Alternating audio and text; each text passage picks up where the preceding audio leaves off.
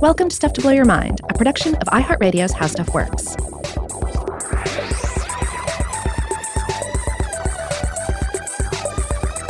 Hey, welcome to Stuff to Blow Your Mind. My name is Robert Lamb. And I'm Joe McCormick. And today we thought we would get back into the science of a movie from the 1980s. That seems to be something we've been into lately. We did The Science of Highlander 2. It was a great success. We did. We talked about almost the Labyrinth, the Dark Crystal. Right. Of course, months earlier, we also did 2001: A Space Odyssey. Oh, that's right. Well, that's kind of a different story there. But Robert, you've been badgering me to pick a movie. And so I was thinking, and then I realized, snake science is always great to talk about. Mm-hmm. And we could also discuss some great myths if we were to revisit a movie I loved when I was younger, Conan the Barbarian, the 1982 John Milius directed, Arnold Schwarzenegger starring take on the Conan lore by Robert E. Howard. I think it's a very different take from what I can tell. I'm not really into the old literature, but I was thinking, I wonder how this movie holds up. It's time to view Conan again. Right. So, if you're just joining Stuff to Blow Your Mind, like if you just clicked on us, said, I want to check out this science podcast, see what they're all about.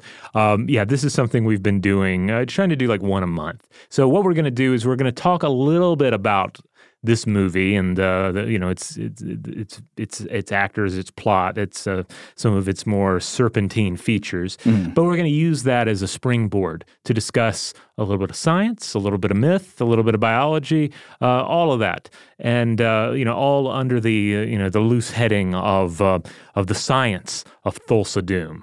Thulsa Doom being the principal antagonist in this film. Now that I've rewatched it, I agree with my much earlier assessment, which is clearly the best part of the movie. The villain Thulsa Doom, played by James Earl Jones. Now, this is like peak James Earl Jones, because this is 1982. He had been the voice of Darth Vader. So James Earl Jones has like the greatest voice of the greatest villain in genre cinema of the day. And so they're like, why not bring him in to play this awesome, charismatic cult leader? And he is still just supernaturally intense in the movie in a beautiful and hilarious way. Now, I remember I loved this movie when I was younger for its like epic silliness and like the incomprehensible meat mouth Arnold performance in it. He's got some hilarious facial expressions, some hilarious line delivery, but there's also a kind of beautiful operatic atmosphere. Oh, absolutely. I mean, I believe director and writer John Milius has cited Wagner as being one of the influences on the film. That's kind of not surprising, having gone back and seeing it more recently, and now being aware that there are people who sort of criticized it as being fascist when it came out. I can't say I think those critics are wrong. This is, I think, not a movie that one should let shape their values. No, yeah, I mean, this is a film that I've loved for a long time, and I didn't watch it in its entirety for this episode, so it's still been a few years since I've seen it. But I went back and watched most of the Thulsa Doom segments, so so I'm not speaking to a recent rewatch of it. But yeah, this is a film that if you ask me, do you love Conan the Barbarian? I'd say yes. If you would ask me, is it a part of your core philosophical outlook? No. And you should be worried if it is somebody's. Right, yeah, because we don't live in a sword and sorcery world, for starters. And nor should we want to. I mean, this is a kind of world where there is just a ton. There's like all this blockhead macho violence and cruelty. I think about one thing that was shocking on rewatching it is how many scenes there are of Conan just like punching animals. There's like a scene where he punches a camel in the head.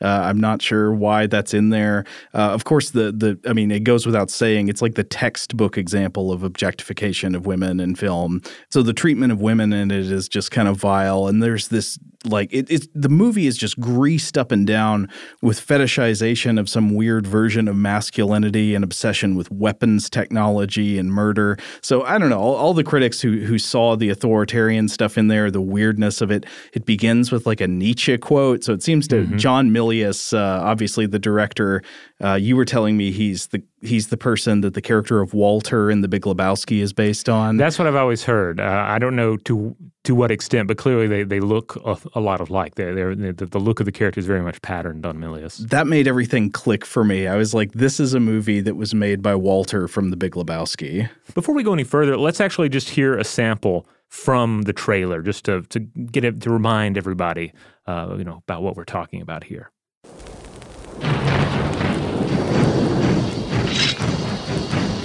Warrior,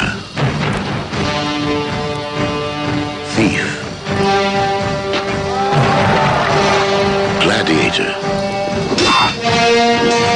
conqueror, Conan. All right, so we got a taste of the drama there, a taste of the music. The score is beautiful in this film. This is one of the few,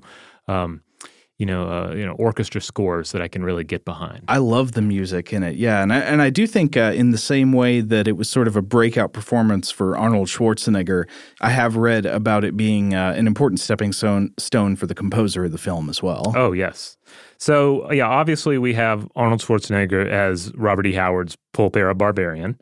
Alongside other newcomers, because that's one of the things to keep in mind here is like Arnold had been in virtually nothing at this point. Mm-hmm. I think he'd been in some movies where you literally couldn't understand a single thing he said. Right. So this was a big deal. This is the film that kind of made Arnold. And then you also have these other kind of newcomers. Sandal Bergman is in it. Jerry Lopez, who mostly made his name and still has a name as a surfer. Mm-hmm. And then alongside them, you had veteran actors Mako, Max von Sydow, and then, of course, James Earl Jones as Thulsa Doom. But not to discount the henchmen in this film as well. He has a couple of henchmen, and they are Rexor and Thorgrim, and they're played by Sven Ole Thorsen, who's in a classic. Yeah, in every Arnold film. He's this bodybuilder with this. He's just got a face like somebody ate his lunch and it stayed that way forever. And he's the villain in a really funny B movie called Abraxas, Guardian of the Universe that stars Jesse Ventura. They should have gotten Jesse Ventura to play a role in Conan. I don't think he was ready for it. But then the other henchman is played by Ben Davidson, who's this enormous really haggard-looking, mustachioed football player, and he basically another case. Really, all these actors outside of Mako and Max von Sydow and some of the supporting players, there were a lot of people that were brought on because they had some sort of natural and/or physical charisma, and they somehow made them work in the film. Mm-hmm. Like they, for instance, Ben Davidson. Was not really known for his acting ability. He just looked like a tough guy, mm-hmm. And he's just grimaces a lot in this film. But he has this one part where he always says is "you," and it's perfectly executed in this film. There are few times where a character in a film just says a single word and it's played perfectly. That's kind of how Arnold Schwarzenegger is, right? I mean, yeah. he's not much of an actor. I don't know if he ever really became much of an actor, but he's definitely not an actor in this movie. He's just sort of playing himself. But he does. I think he does a good job in this film. But at times it does feel kind of like if I'm watching, say, an Italian horror movie where a child is being menaced by a monster or something and the child is screaming, and I start worrying if the child would, like they just said, we'll just go scare the child. We don't have to worry about the child acting. We'll just terrify them. Are they just really beating the hell out of Arnold? And then that's how they filmed the scene, But that's what makes it hilarious to see bloopers from the production of Conan the Barbarian, mm-hmm. where there's supposed to be wild dogs chasing him and they catch him and then they don't actually hurt him, but he's like, ah! So the basic plot of the film is that it's set during a time before the oceans drank Atlantis, in an age of high adventure. And you have this young boy, the young Conan, and his village is decimated by this vicious war band. His parents are murdered, his father's sword is taken by the villains, and the boy enters a grueling life of servitude, labor, and finally gladiatorial combat. Then he's freed, he finds a new sword in a giant's crypt, and then he eventually crosses paths with the very villains who decimated his family. Only now the leader of that band, that war band, Thulsa Doom, he's reinvented himself. Now he's this charismatic cult leader. And so Conan and some of his friends, they enter into the service of an aging king to free the king's daughter from the snake cult's clutches. And in doing so, Conan discovers the source of his strength. He solves the riddle of steel. He achieves his vengeance. I mean, really, it's basically a simple revenge story, but it's one that it's well made. It's well told. You know what the basic beats are going to be, but they're well delivered. you could pretty much find the same plot in any number of Westerns or certainly in biker films. Oh, I absolutely see what you mean with the biker film, like the bizarre kind of like the idolization of the on-the-road grungy lifestyle, this like sense of fetishization of some feeling about masculine individuality and like, freedom and will. Yeah, the outlaw warrior ethos, dangerous hippie religions, that sort of thing. Yeah, absolutely. So Thulsa Doom's snake cult has all these people showing up looking like they're ready for, Woodstock in the late 60s. Yeah. That's another way that, if you start to count them up, that you really do start to notice all the ways that the film seems, it's clearly like an 80s reactionary kind of thing. Yeah. Now, I do want to stress that I fully support anybody being able to just set and enjoy Conan the Barbarian as Conan the Barbarian. Yeah. And I try to do that when I watch a film like this. But at the same time, it is an interesting exercise just to place a film within the context of its times, take apart what it means, what it's saying. What is the basic philosophy of the feature, that sort of thing. Well, if one were trying to be generous, you could say maybe that like when you read an ancient myth, ancient myths can be enticing and beautiful because they show you something about a mindset from ages past, and they show they're imaginative. They give you a different way of thinking. But almost no ancient myth, none that I can think of, has like values that I think are still good and applicable across the board. So you could think about Conan in that way, but it's also, I don't know. It was made recently, but it's supposedly set at a time of like a lost past before any historically recorded civilization. Now, one more thing about the legacy of this film is that obviously it had a huge impact on the fantasy genre, the sword and sorcery genre, in the same way that Robert E. Howard's original stories were highly influential. But this film in particular also was just endlessly copied by various bad barbarian films to rise up in its wake, including some just truly wonderful Italian barbarian films. Oh, man, the Ator movies. I just recently, what actually made me want to go back and watch Conan the Barbarian to see if we could do an episode about it was that I recently watched a movie called Your Hunter from the Future. Oh, yeah. Which is a hilarious 1980s Conan ripoff, just like leather diaper barbarian movie. It's got Reb Brown, the guy from Space Mutiny, and all the Conan kind of stuff is there, but done in a cheaper, less operatic, more hilarious, and more Italian way. Oh, yeah. There's so many examples of this sort of film that I love. The Deathstalker films. The Lucio Fulci film, Conquest. That's one of my favorites. I've seen that one far more recently, and that is also a beautiful, violent film. But because it's Fulci, it's gross. Well, it's gross, but beautiful. Yes.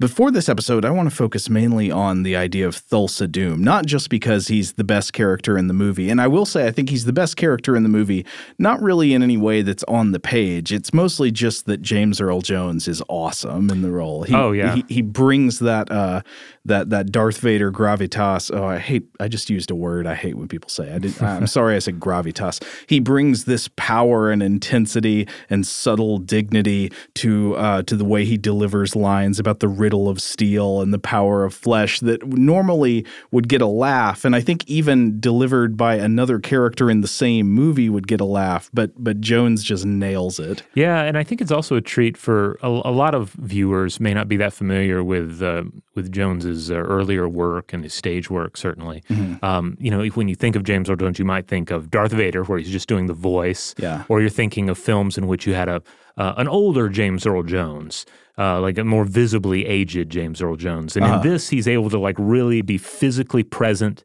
and appear, physically strong and intimidating in a way that, you certainly don't see in some of his later films. There are multiple scenes where he just stares into the camera, and his eyes look through you and through 1,000 people behind you. Yes. It's got like the million light year gaze. Yeah, so it's a wonderful villain performance for sure. And he is, I think he's a well-formulated, villain. There's not a lot of depth to him, I guess. You're not you're not really connecting with him as a human, in part because sometimes he's a giant snake. But well, it's also just not a subtle movie. No. I mean, what's great about it is like the open vistas and the music and the operatic quality. I mean, the characters are quite flat. Yes, and envisioned in what I would say is a kind of an emotionally and morally immature way. It takes place in a world where I don't get any sense that there's any good or evil. There's just like strength and valor and revenge. It's a very you might find this familiar from some 13-year-old boys you knew once. Well, I have a couple of thoughts on that. I mean, first of all, Crom laughs at your need for emotional depth in your characters, Joe. But also we have to remember, just going back to the original source material, Robert E. Howard died at the age of 30. So, really? So all of the stories of Conan emerge from his 20s. I mean, I don't want to get into the full biography of Robert E. Howard, but I think there's a case to be made that these are films that emerge from an extended adolescence, and and people love them, and maybe that's part of why they speak to a sort of adolescent longing. This kind of classic teenage desire to be free and control your own destiny. Well, this reminds me of another area where you see the influence of Conan and Conan the Barbarian, that being death metal and certain heavy metal acts, where this the sword and sorcery elements and this kind of like stark nihilism do seem to be wrapped up in this adolescent longing. Yeah, I absolutely see that. I mean, there are a lot of bands that are basically just Conan the Barbarian, the band. Yeah. There's also Thulsa Doom, the band, apparently. I'm not that familiar with them, but I had to listen to just a little of them, get a sample of it before I went in here. Is it any good? It sounded pretty good. It's not death metal. I want to be clear on that, but it's it sounded all right. Maybe we can hear from fans of Thulsa Doom, the band, and you guys can educate us more on them. Well, they knew the best character from the movie to name their band after. Because one last thing I'll say about it before we move on to the mythology and the science. I will say I was shocked to read that in reviews at the time the movie came out, which were, they were mixed. It was like polarizing to critics. Apparently a lot of critics criticized James Earl Jones' performance. And they were like, this is unsubtle. It's not tasteful. It's camp. And I was like, well, I mean, it might be camp, but it's awesome. Yeah, that's like criticizing Rocky Horror Picture Show for all its camp. Oh, of course it's got camp. That's what I came for, the camp. Tim Curry's really over the top. He's really over the top. He could have been a lot more subtle. I don't know how you can. Well, I mean, every criticism of Conan the Barbarian makes sense to me, except the one that criticizes James Earl Jones. Well, it's like another recent example that really has a lot in common with Conan the Barbarian, because it's also a revenge picture and certainly is nostalgic for films of this age. Panos Cosmatos' Mandy, which it's also a film that probably polarized audiences a bit. Some people, it seems like a film where you either love it or you don't really get it. I think one difference there is that there's a much clearer ironic distance going on with the creation of Mandy. Right. Well, whereas John Milius is looking to Wagner and other influences, Panos is looking to the films of yesteryear. So there's like a degree of removal. Yeah. But that's a film where you have a charismatic cult leader played by a terrific actor, and then you also have we have a hero that's certainly more an established actor in Nicolas Cage. But I don't know, you could make some comparison between like the raw, visceral nature of these performances, I guess. Yeah. Well, Cage is not super subtle in Mandy. Right. But it's a film, like both of those performances in Mandy, the villain, the antagonist and the protagonist, they're both they both have a lot of frenzied energy to them. And ultimately, I wouldn't want it any other way. Absolutely. So maybe let me sum up my thoughts. My thoughts are Conan, in some ways, kind of great, still kind of beautiful, still kind of excellent camp, but also all the criticisms make sense. Don't let your sons grow up to be Conans. All right, well, we're going to take a break. And when we come back, we're going to jump into the meat of this episode, or episodes. Who knows how long it'll go? Maybe we'll have to split it in half. We'll see how it goes here. But when we come back, we're going to discuss snake magic. All right, we're back. So Thulsa Doom, played by James Earl Jones in the film, as distinguished, I want to be clear, from Thulsa Doom in the Robert E. Howard short stories that Conan is based on, which I believe is actually a totally different character. I think we basically got sort of one type of villain from the Howard stories, but with the name of another one. Basically, they pulled a Velociraptor Deinonychus here. Okay. We have one thing and you gave it the name of the other. So my understanding, and I've only read like one or two Robert E. Howard stories in my life, but my understanding is that the actual Thulsa Doom character is more like what Skeletor is in Masters of the Universe. Okay. So we're talking about the one in the movie, played by James Earl Jones. He, in the movie, is a sorcerer and a high priest or a cult leader in the cult of Set, which is a snake-based religion. So in the movie mythology, Set is a giant snake god. Now, snakes play a role in many myths and religions. We've discussed the various primordial world serpents on the show before, as well as the regenerative themes sometimes associated with the shedding of a snake's skin. Mm-hmm. Because the snake like sheds its old body almost. It seems to take on new life, and since time out of mind, people have found magic and intrigue in that. I think that's a classic example of biomythology. Yeah. Where biological facts inspire mythological archetypes. And this sort of thing's been associated with everything from fertility gods to the depictions of snakes in the Old Testament. We've seen them as creatures of the underworld and the river, of lightning and thunder. And it shouldn't be surprising that an animal we're so hardwired to notice would play such an important role in our sacred traditions. And we've discussed this on the show before, but there are, while it is still an open question, I think there is still some debate. There appears to me to be pretty good evidence that we recognize certain animal forms, such as snakes, especially including snakes, in a kind of hardwired way. Like their forms attract attention from babies who have not yet had time to be conditioned to respond to snakes.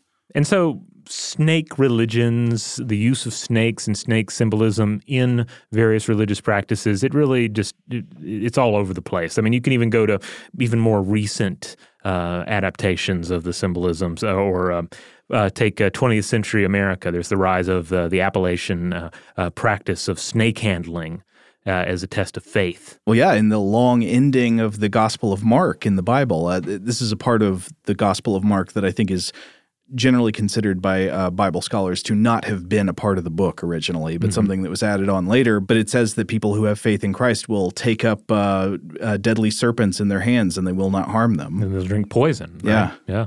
But that's a great indication that, what's thought, where's the first place our brain goes in the idea of defying death, the miraculous survival. It's like, well, it's being able to hold snakes, which is funny because I think most snakes are not actually that dangerous to humans, even if you are bitten and envenomated. Well, yeah, I mean, it depends in large part on where you are in the world and then also like how close you're getting to these snakes, right? Yeah, I think that's right.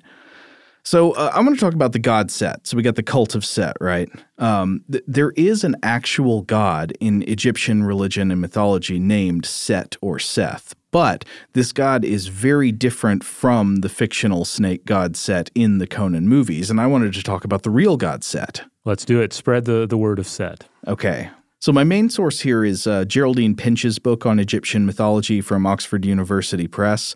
And so one thing about this is, of course, ancient Egypt covers a vast time scale. So when you look into the roles of different gods or symbols in Egyptian mythology, you're going to see a lot of different stories over time. There's not just one story of Set that's the only one. Yeah, we always have to stress this when we're talking about mythology because even with something like Greek mythology, this is the case. It is not. There's not like one set pantheon. It's not like here's the first edition Greek pantheon god and goddess cards. Collect them all and know exactly where they rank. Right. No, things are emerging, evolving. Geography, different regions, different peoples are coming into play, changing traditions as well. And that's certainly the case in Egyptian traditions. Absolutely the case. And Set or Seth is no example. But I just want to talk about some common features and things that appear in the texts here and there. So Set was often understood as a creature of chaos, and he was the sometimes enemy of his brother Osiris, who is a very important figure in Egyptian religion. Set and Osiris are two of the 5 children of the sky goddess Nut, N-U-T, and the earth god Geb. And in many texts, Set eventually murders Osiris, either with direct violence or through some kind of complicated assassination plot. Pinch writes that, quote, Seth acts as a catalyst in Egyptian myth. His thoughtless actions are bad in themselves, but can lead to good outcomes, such as that of Osiris becoming the ruler of the underworld. And she also gives the example that I'll talk about more in a minute, that Set's brute strength is sometimes needed to defend the gods against even worse beings. And in other later mythologies, to compare this to, it sort of reminds me somewhat of the role of Loki in Norse mythology, who is a troublemaker and ultimately a great enemy, but also in many stories an indispensable ally or a catalyst for important developments. Also, like with a lot of cultures in history, you see in ancient Egyptian mythology a sort of suite of associations between, on one hand, you've got order and civilization and the homeland, and then on the other side, you've got chaos, the wilderness or untamed nature, and foreign lands. And at times, there seems to be an opposition where Osiris represents a sense of order, of civilization, and of Egyptianness, while Set represents chaos and the untamed aspects of nature, or the wild desert, and foreigners or foreignness. And this also sort of comes through with the god's consorts. So the main consort of Osiris was his sister, Isis. But Set's consorts include his sister, Nephthys, but also goddesses from foreign cultures. So sometimes his consorts are goddesses like Anat or Astarte, who are Semitic goddesses from the areas northeast of Egypt, like around the Levant.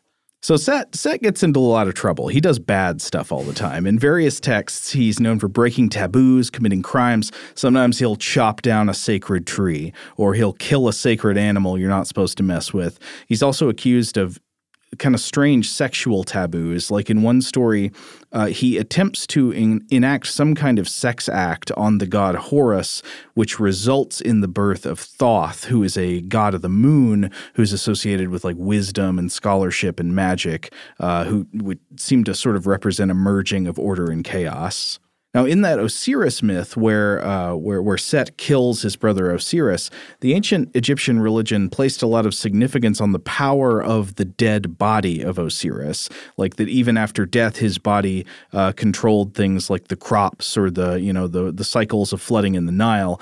And so after Set killed him, it seems that Set couldn't leave well enough alone, and in some tellings, he just continues to try to like tamper with and mutilate the body of Osiris even after he's already dead. And so one type of ritual in ancient Egyptian religion is that you'd have priesthoods that had ritual retaliations against Set, in which the chaos god would be killed and castrated and mutilated in effigy. So as you can see so far, Set is a complex figure. Yeah. I mean, well, he's getting some kind of devil characteristics already. And that goes on to extend to this chaos component, right? He's associated with the wilderness, and this means he's all the bad vibes of the desert, right? He's barren wastes where nothing could grow. He's floods and sandstorms and dangerous and unclean wild animals. And he could take the form of many known animals like wild cats or crocodiles or wild asses, but he's also represented sometimes as a specific, perhaps fictional animal, not a snake, but a strange four-legged creature with a long snout, and we'll come back to that in a bit because that's a really interesting question about the mythology of Set. But when placed in opposition to Osiris or the other good god Horus, Seth is sometimes presented in Pinch's words as, quote, massively strong and monumentally stupid. And this is funny because I feel like this is kind of how Conan himself reads to me in the movie. I know this is somewhat different than the more clever character who's in the original stories.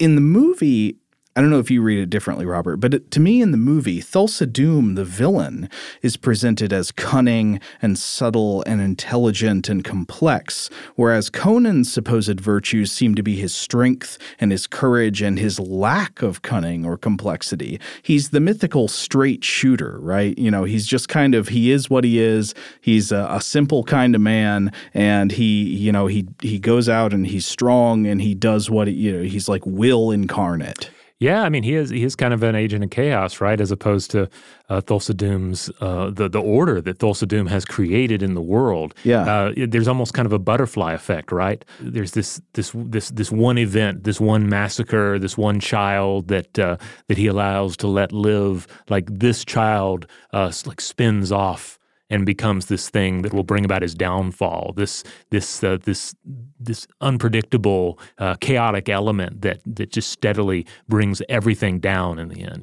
And is not necessarily represented as very mentally subtle or complex. I mean, Conan's kind of a meathead. Yeah. I mean, absolutely. That's definitely part of the text, right? Yeah. He's he knows what he wants and he goes after it, be it, jewels or women or ultimately vengeance. So I think maybe Conan should have been the one aligned with Set in the movie. I think maybe the movie got it backwards.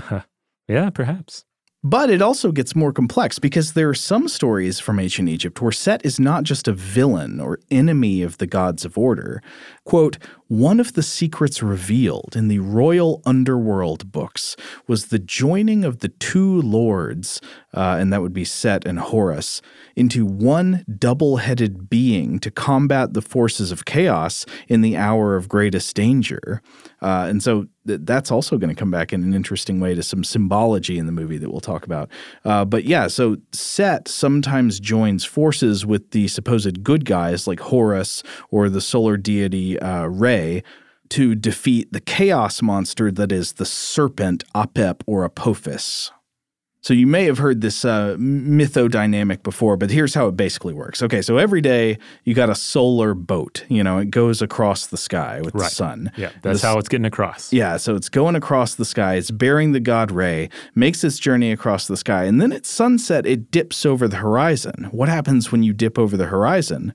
Well, you go into the underworld. Right. So every night, the boat bearing Re and the gods and the sun, it goes over the horizon and it has to journey through the underworld, and this is what nighttime is. So every night during this treacherous voyage through the underworld, a snake dragon called Apep or Apophis attacks the boat of the sun, trying to kill Re and stop the sun from rising. Yeah, and Apep is like the true snake god entity from Egyptian mythology. Yeah, exactly. And one of the main defenders of the boat, ironically, was Set, the strong, wild god. He would crush or club or spear or bind the snake every night, and then it would revive or escape and attack again the next night. So every night, the earthly priests would perform rituals to help the gods, including Set, win over the great snake. And some of these rituals involved making models or effigies of the monster, and then they would curse the model and destroy it or stab it or crush it or burn it with fire.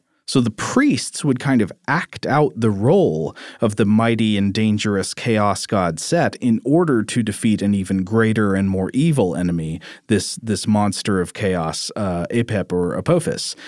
Now, snakes are not always bad or evil in ancient literature. Earlier, Robert, you mentioned that snakes are often a symbol of something like rebirth, and that appears also in Egyptian literature. Sometimes they represent rebirth, sometimes they represent creation or other positive attributes, but I would say not here. It seems to me that Apep or Apophis is nasty to the core. Yeah.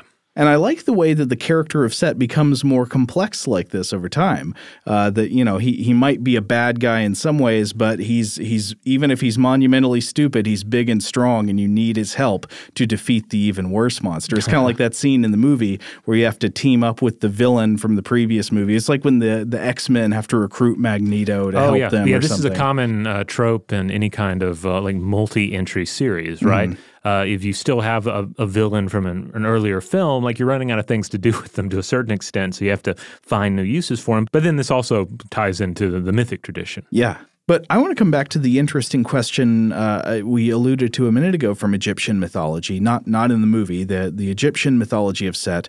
What was this Set animal? So we know that Set was not a snake. In fact, Set was very much involved in slaying the great evil snake. What was this animal he was associated with? We're going to take a quick break, and then we'll find out. All right, we're back. So when you think of the Egyptian gods and goddesses, I think one tends to think of those humanoid figures with animal heads. Yeah. And it's easy to just work along those lines, right? And just think, okay, this animal plus this body equals this god. And for the most part, that seems to be how it goes. Mm-hmm. You see the jackal-headed Anubis, et cetera. But when we look at Set, the weird thing is that this doesn't seem to necessarily be an easily identifiable animal. He has this head that, I mean, you kind of glance at it, you might think, oh, it's some sort of dog, or maybe it's a bird, but it's not. It's clearly something else. And in fact, the crazy thing about Set is that we're still not exactly sure what animal Set is supposed to be based upon. We can't look at him and say, oh, it's a jackal. That's clear that's the head of a jackal, and then we can extrapolate what that symbology might mean. No, with the Set animal, there have been so many different theories. So some have said, well, maybe it's an aardvark, or a donkey, or a jackal, or an oryx, a hare, a tapir, even though they're non-existent in Africa, no matter what you saw in 2001: A Space Odyssey, or it's a fennec fox. I've also seen some early 20th century writings that speculated that it was a domestic pig, or that it's the head of a mythical compound animal, some manner of griffin or sphinx, because that's another possibility, right? Like we don't want to fall into the trap of thinking that ancient people had no imagination, or that they could only work along the lines of like real animal head plus real person body. Like they could also say, well, the head of a mythological animal would work here as well. Yeah, and in fact, we know, there are multiple different kinds of non-existent animals that were invoked in the beliefs of ancient peoples. There are some things that they believed to be sort of like spiritual or otherworldly animals, things they wouldn't expect to see out in nature. There were also animals that they just believed were part of nature that we don't have any evidence ever existed. Right, and we'll get back to that because that raises some interesting questions. Percy E. Newberry wrote in 1928 that it had also been suggested that the Set animal might be a greyhound. Because one of the things, it has ears and it has this kind of snout, but it's kind of a downturned snout. So certainly, like the aardvark comes to mind when you look at it. It looks kind of like a cartoon aardvark. But anyway, Newberry also brought up the possibility that it was an animal that the ancient Egyptians were not that familiar with.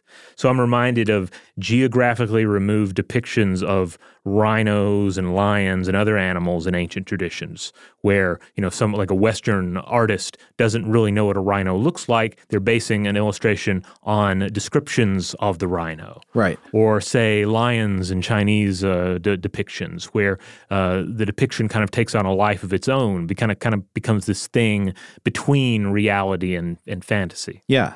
And then another idea that's come up is it's the idea that this is an animal that had gone extinct. To quote Max Muller, an Egyptologist from 1918, writing on this, quote, an animal which had perhaps become extinct in prehistoric times, or that the figure of it had been drawn from an archaic statue of so crude a type that it defied all zoological knowledge of subsequent artists. So, that's an interesting idea. Both of those are interesting ideas to think about, too. Like, it's either like the telephone game of depictions of things where they're basing it on some other depiction, or, what if this is based on some sort of animal that went extinct during the Egyptian era? It's entirely possible. I've also read that the curved nose might have simply been introduced at some point to distinguish a dog or jackal-based Set from the jackal-headed Anubis. So it could have been a situation where like, oh, look, guys, we can't have two jackal-headed gods. This is going to get kind of confusing.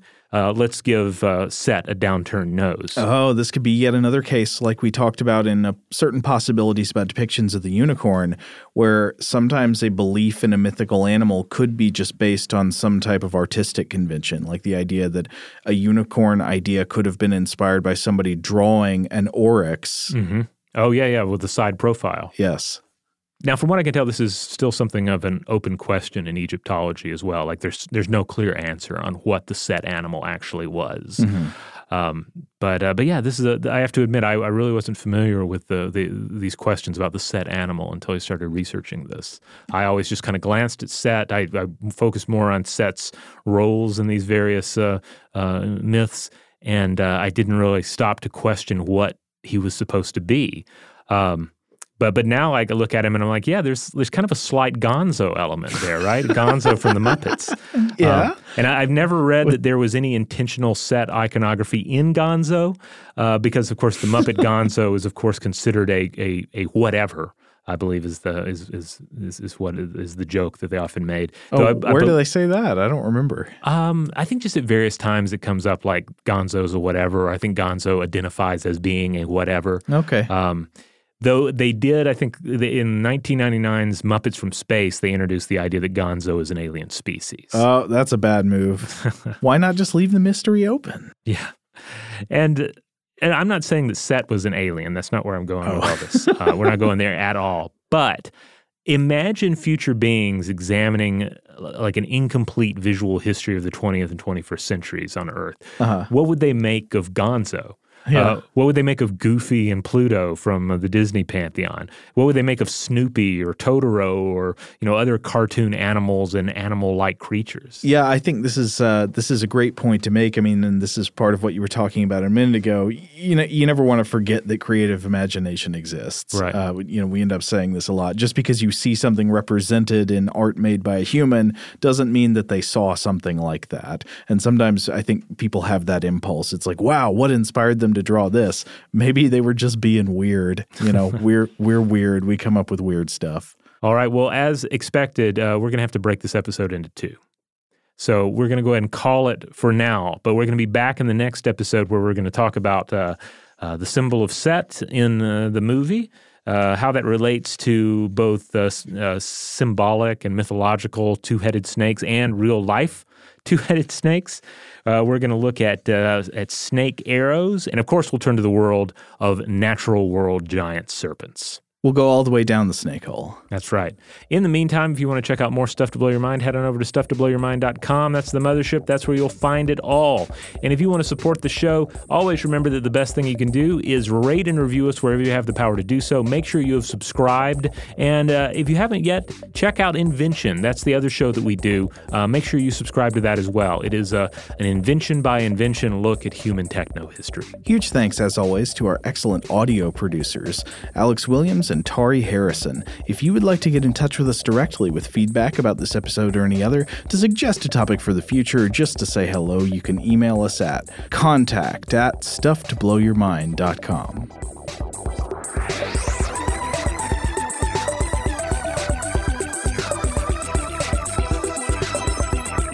Stuff to Blow Your Mind is a production of iHeartRadio's How Stuff Works. For more podcasts from iHeartRadio, visit the iHeartRadio app, Apple Podcasts, or wherever you listen to your favorite shows.